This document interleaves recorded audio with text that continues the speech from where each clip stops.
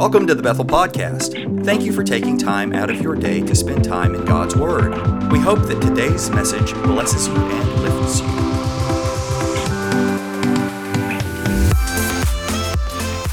Matthew chapter 4 is where you can turn to today in the presence of the Lord. I'd like to talk to you for just a little bit of time and really talk about Satan's tricks and God's triumph. Satan's tricks and God's triumph. Matthew chapter 4, I'm going to begin in verse number 1. Don't you love God's Word? Do you ever think of what life would be like if we didn't have it? We'd be in trouble, wouldn't we? It just has such a unique ability to answer every single question of life, and I'm so thankful for it. In Matthew chapter 4, verse number 1, Jesus was led by the Spirit into the wilderness to be tempted by the devil. After 40 days and 40 nights, he was hungry. And the tempter came to him and said, "If you are the Son of God, tell these stones to become bread." Jesus answered, "It's written, man shall not live on bread alone, but on every word that comes from the mouth of God." Then the devil took him to the holy city and had him stand on the highest point of the temple. "If you are the Son of God," he said, "throw yourself down, for it's written, he will command his angels concerning you, and they will lift you up in their hands, so that you will not strike your foot against a stone." And Jesus answered him, "It's also written, do not put the Lord your God to the test." Verse 8, again the devil took him to a very high mountain, showed him all the kingdoms of the world and their splendor. "All this I'll give you," he said, "if you would bow down and worship me." And Jesus said to him, "Away from me, Satan, for it is written, worship the Lord your God and serve him only." Then the devil left him, and the angels came and attended to him. If I can talk to you today just for a moment of time and encourage you in your faith, because how many know that this journey of faith will not last forever? There's coming a day, it could be sooner than later, that we will be done with this journey of faith and we'll be on the next place, wonderful place that God has for us in a wonderful land called heaven. And in this time, there are tricks that the enemy brings to us. There are pitfalls. There are roadblocks that come. And the one that we see here is one that not only Satan uses on people today, but he had so much confidence that he tried to use it on Jesus himself. And the first point that I'd like to make to you today as a believer in Jesus is that Satan doesn't tell you what to do. You tell Satan what to do.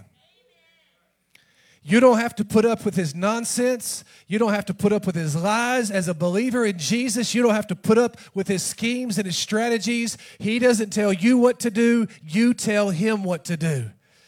When Jesus died on the cross, he paid a price so that we would have authority over all the power of the enemy. And honey, that means all the power of the enemy. Every sickness, every disease, every trick he tries to use, you have victory over it. When the devil tells you you're a victim, you can tell him, "No, I'm not. I'm more than a conqueror through Christ who loved me." When he says things will never get better, say, "No, all things work together for good." When he says you're always going to struggle in sin, you can tell him, "Sin shall not have dominion over me."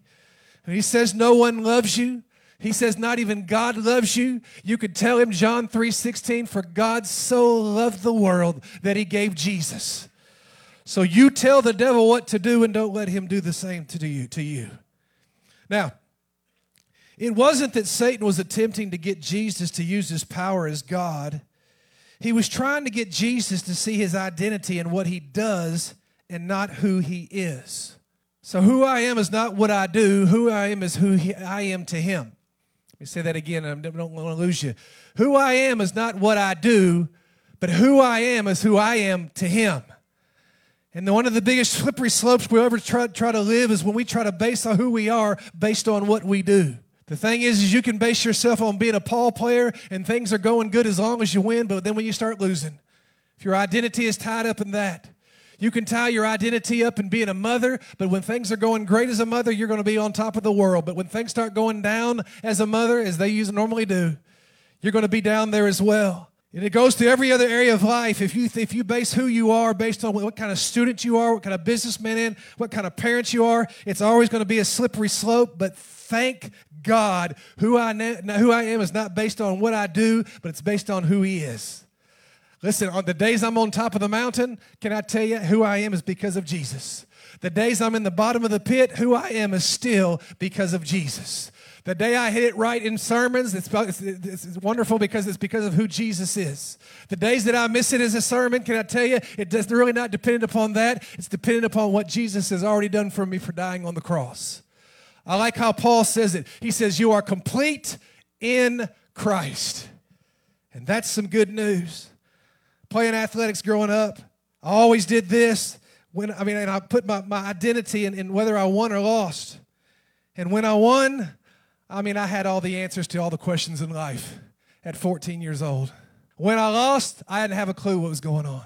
When I won, I could tell everybody what they needed to do. When I lost, I didn't have a clue what to do myself. But I thank God that who I am is not based on what I do. And who I am is based on not what I accomplish. Who I am is based on what Jesus did for me by dying on the cross, shedding his blood, and purchasing a place for me in heaven. You are complete, whether you have a boyfriend or not. You are complete, whether you get A's or C's. You are complete if your bank account has zeros in it or if it has thousands in it. Thank God that who I am, I'm complete in Christ. Now, let me just say this because I know that the enemy is going to try to beat people up with this because he tried to beat Jesus with it. But let me move on with you. Go to verse number 4. And so Satan starts telling Jesus, look, this is what you need to survive. You need bread. And Jesus didn't take that. Jesus said, let me tell you what people need to survive. He said, man does not live by bread alone, but by every word that proceeds of the mouth of God. That's good for me and you today because what makes Christians like me and you excel today is not food, but the word of Almighty God. Tell you that causes you to triumph and go over things that you could never go over in your own. You're talking about reading the Bible, aren't you, preacher? You're talking about studying the Scriptures. I'm not just talking about reading the Scriptures. I'm talking about doing what the Bible says. There's a difference. I said it's not just about reading the Bible. It's about doing what it says. You know why you're doing so good as a Christian? Because you begin to live your life according to what the Bible says about being a Christian. You know why you're doing good at being a parent? Because you're doing good at doing what the Bible says about being a parent. You know why you're a good businessman? It's because, are y'all following me? Because I can do this all day long. It's because you've learned the principles in the Bible about what it takes to be a good businessman. Everything that we do as God grows us and develops us, it's because we begin to live our life just like that book says. The reason you've gotten better. You know why you've gotten better as a spouse? Because you've learned to do. The Bible says it like this. John 17 says, sanctify them in your truth. Your word is truth. I like that word sanctify because it means getting better. Getting better. That's what the word sanctified means. In other words, what gets me better according to Jesus is that his word and the truth of God grows me and develops me and makes me into the person I want to be. You want to be a better husband? Man, get in that book and do what it says. You want to be a better believer? Get in that book and do what it says. You want to be a better worker? Get in that book and do what it says. You want to be a better son or a daughter? Get in that book and do what it says. You want to be a better businessman, a better worker on your job? Get in that book and do what it says. I've been to all the, when you go to work, they always have those classes you take to make you a better worker. I'm waiting for the day when a manager steps up and says, today we're going to read the book of Proverbs. Today we'll be in the book of John. Put down that book about how to win friends and influence people. Put down that book about how to make more widgets and sell more widgets. But let's pick up the Bible and see what God has to say about how we can be better and sell more widgets. I look forward to that day. And my friends, I want you to know something. When we talk about the Bible and the Word of God, it's not just something we just say just because. It's because of all the things, all the exercises you do in life. It's the one that will add the most benefit to your life and to my life. Your kids are old enough to read the Bible. If they're going to study English and they're going to study math, and you're not going to take no for an answer when you ask them to do that, you can expect them to read their Bibles and trust that God will do something in the middle of it. Listen, I just saw Justin Smith back there. Do you love JBQ, Justin? Because it's the Word of God. And we got 4-year-olds learning the Word of God. We got 5-year-olds learning the Word of God. We got 12-year-olds who are about to be teenagers learning the Word of God.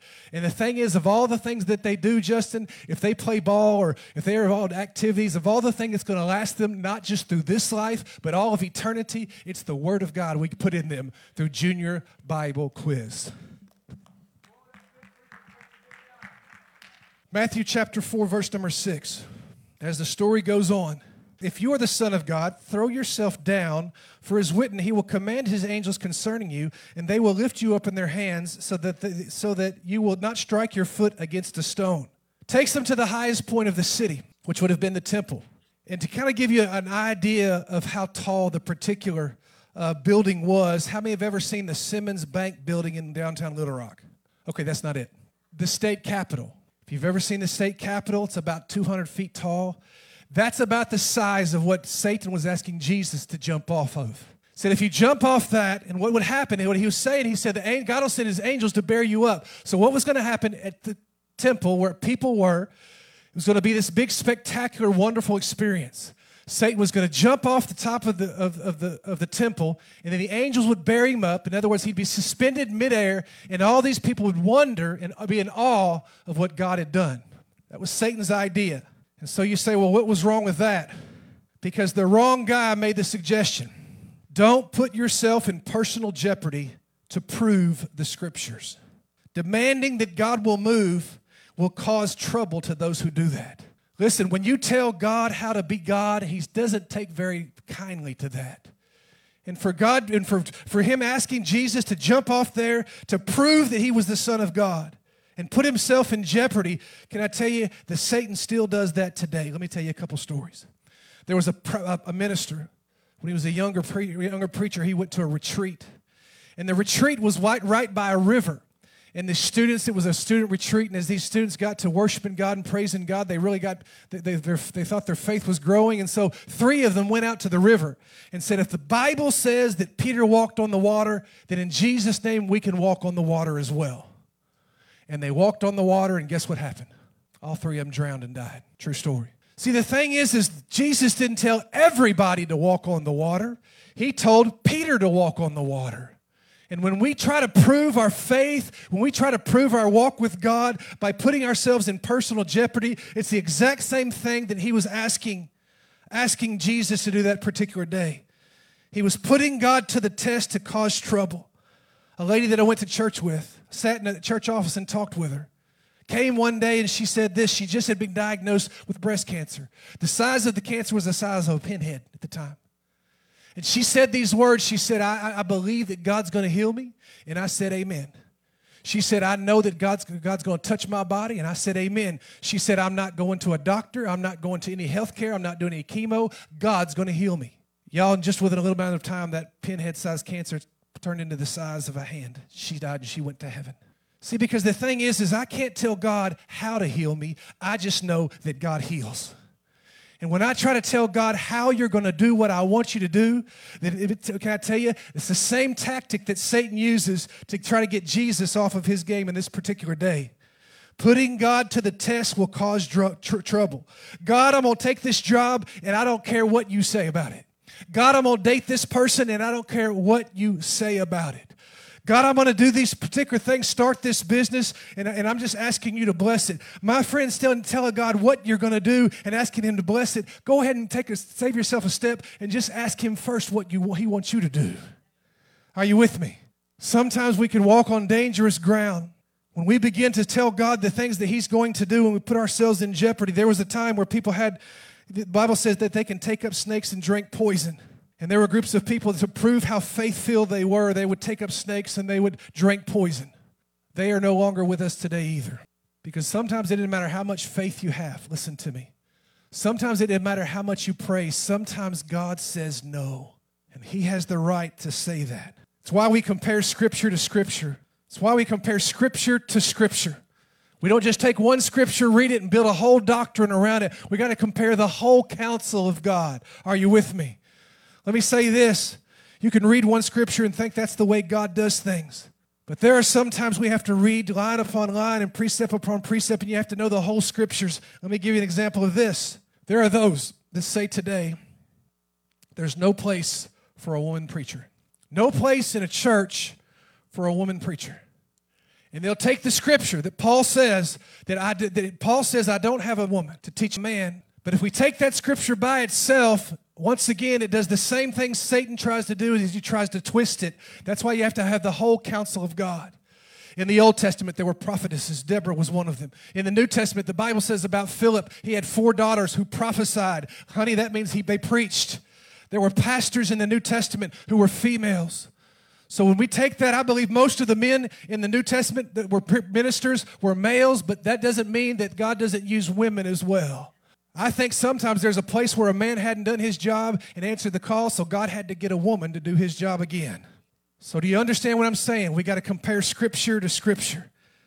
I always think it's funny. They say things like this. Well, you know, we can have women in church teach. They just have to teach the kids. We have women, they can just teach the youth. They can teach each other. But let me tell you, God has used many, many mighty women of God to declare the gospel and preach the gospel around this world. And I believe in the days ahead, He's going to find some more women full of faith, full of the Holy Ghost to preach the gospel to whosoever will. Some of you here, maybe God's calling you to speak. God's calling you to a ministry where you preach the gospel. Don't let some pew-sitting devil talk you out of it. And then not only that, but he tried to get God to do something spectacular to prove His love for us. He tried to get Jesus to do something spectacular to prove who He was. Listen, God doesn't have to do spectacular, entertaining stuff to prove us that He's God. He doesn't. Satan always wants that to happen. That's why the religious leaders were always saying, show us a sign. Do something marvelous. Wow us. Entertain us. But my friends, God doesn't have to entertain or wow. Sometimes He does things that are incredibly, and it makes me say, wow. But I don't base my faith on the wow. I base my faith on the Word of God. Sometimes the miracle's not in somebody jumping off a building. Sometimes the miracle is just getting up out of bed in the morning. Sometimes the miracle's not in doing something incredibly entertaining. Sometimes the miracle is just realizing all of a sudden you got a pay raise last week. Sometimes God does the miracles in the mundane. He can do the wonderful things. He can raise the dead. He can open the blinded eyes. He can cause the lame to wake, to walk. But my friend, sometimes God does things that are spectacular that aren't necessarily wonderfully entertaining. Be careful about this, Pentecostal people. Sometimes we think if it's not jumping and shouting, it's not God. Sometimes we don't think, man, if the preacher didn't preach, man, we had church. Sometimes God can do something wonderful, and it doesn't have to be the loud. Sometimes it can be a quiet, steady, gentle rain. Sometimes you watch somebody and they're just being still at the altar. God's doing the greatest miracle of anybody that particular day. Lastly today, and this is the one I really kind of wanted you to pay attention to, just because this is Satan's most tantalizing temptation. This is what he does, that he tries to lure. He's probably lured more people away with this particular trick than all the others. That's why I believe he used it last on Jesus. He brought out the big guns at the end. He said these words. He said, I tell you what, I'll make you a deal. Let me just say this. If the devil ever says, let me make you a deal, don't take it. All the kingdoms of the world, I've been given authority. And he was partly right. He said, if you'll just fall down and worship me, I'll give them to you. He used power. He used the promise of prestige. He used the promise of popularity to try to lure the Son of God away. And he does the same thing today. He says things like, isn't it nice to be popular? Wouldn't you like to be more accomplished? Wouldn't you like to walk into a room and people have respect for you? Wouldn't you like people to drive by your house and ooh and ah? Wouldn't you like to pull up to the stop sign and have the nicest car? Wouldn't you like to have in your mantle, have that first place trophy right up there? And the devil promises, I can give that to you. I can give that to you. You just have to push aside God. It's the American dream minus Jesus Christ. There is no American dream outside of God. The American dream outside of God is called the American nightmare. And the devil's used it today to think of the people. Let me just tell you this, the people who are not in church today, they may have bought this particular lie. Because they've said things like this. They said, I don't go on church on Sundays. I have to rest on that particular day. I don't go to church on Sundays. I have to work on Sunday. What they're saying is this, look, I can better myself. I can go higher in my life. If I'll just begin to push aside the things of God and get a better education and better skills so I can go higher, and I don't need God to do that. Listen, if you gotta gain something in this world and push God out in the meantime, let me tell you, friend, run from that as well. Jesus even said it like this. He said, look, if you seek first the kingdom of God and all his righteousness, God said, I'll add all those things to you. You get both of them. But the thing is the kingdom of God is one, the kingdom of Satan is one where he tries to tell you, you don't need God to get all that. And people many times have fallen hook, line, and sinker for that lie that Satan uses. I want to read to you this. In 1923, 9 of the wealthiest people in the world met at Chicago's Edgewater Beach Hotel. The combined wealth was estimated to be more at that time than all of the wealth of the government of the United States of America. 9 men met together at a little powwow, and their combined worth was more than all of the U.S. government at that particular time. In the meeting, I'll give you the men. There were 9 men. One of them was the president of the largest steel company. One of them was the president of the largest utility company. One of them was the president of the largest gas company. One of them was the president of the New York Stock Exchange. One of them was the president of the Bank of International Settlements. One of them was the greatest wheat speculator, commodity trader of that day. One of them was the greatest investor on Wall Street of that day. One of them was the head of the world's greatest monopoly, and one of them was a member of President Harding's cabinet. All met together. Within 25 years, history tells us this was happened to each one of these men.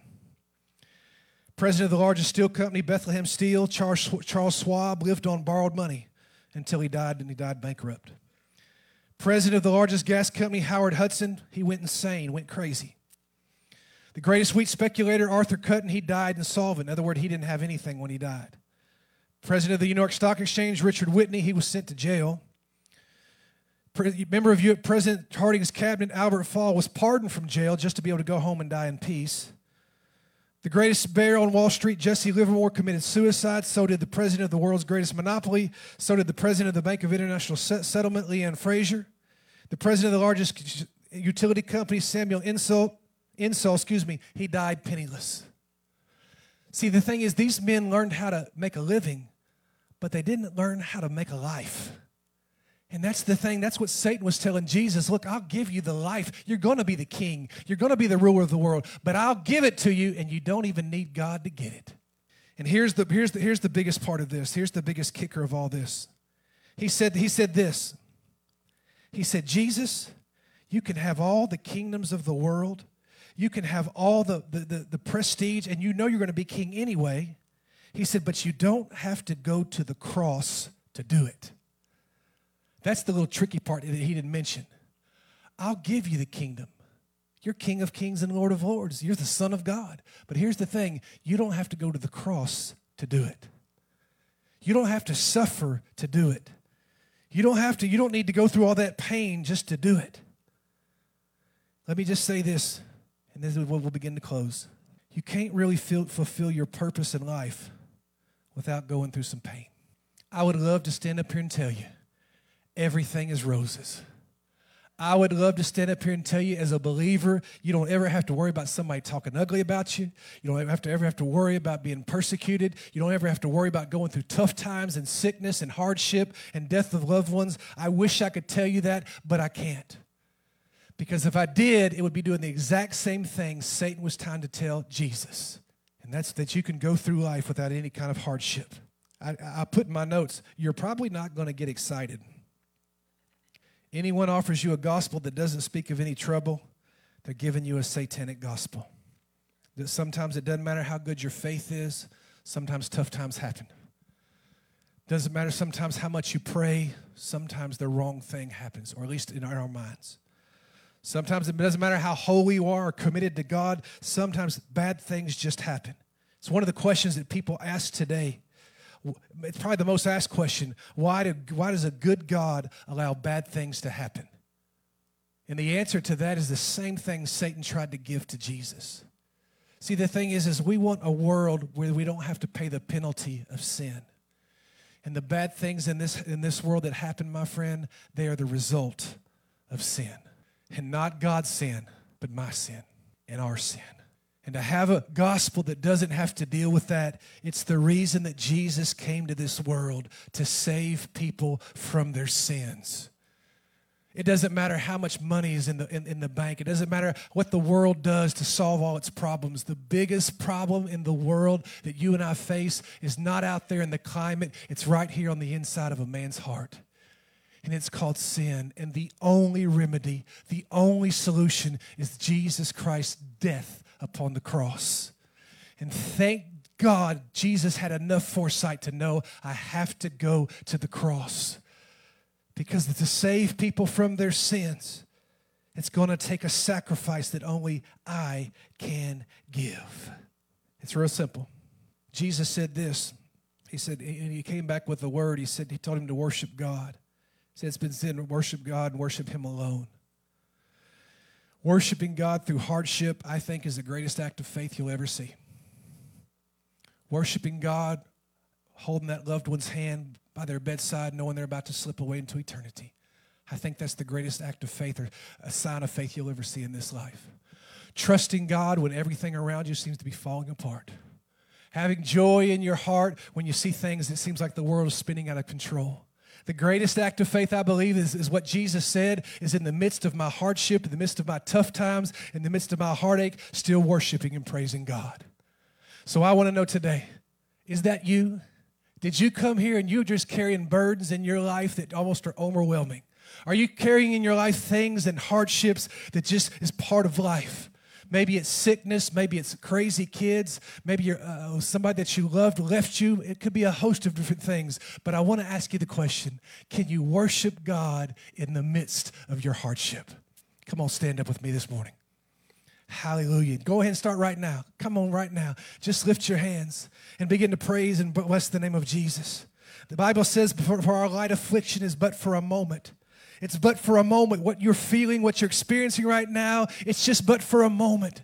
In the grand scheme of life, it's just a breath. It's just that much right there. So why don't you go ahead and right where you are, just begin to bless God and thank God and begin to worship Him, just like Jesus said. Worship Him and worship Him alone. I'll go to the cross. I'll go through my pain. I'll go through my suffering, but I'm going to worship Jesus in the meantime. Come on, bless Him right where you are. Hallelujah. Thank you, Jesus. Come on, thank you, Jesus. Come on, thank Him in the midst of my financial hardship. Thank you, Jesus. In the midst of my children being away from God. Come on, thank you, Jesus. Come on, somebody get this on the inside of them. Somebody get this on the inside that the devil does not want you to worship God. The devil does not want you to get a hold of this. He wants you to try to find another way to get to your promised land. But today, hallelujah, I just pray that you'll give him a heart attack and let the devil know that even in the midst of my hardships, I can praise God. I can praise God. I can praise God. I can bless the name of the Lord. And right now, I'm asking you to do one more thing.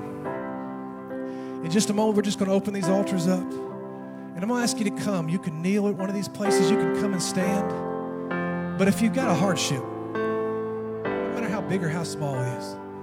You got a trial you're facing. You know what I'm talking about? Trials and hardships. You got money problems, tribulations, relationship problems, problem with the boss at work. Doesn't matter how big or small it is.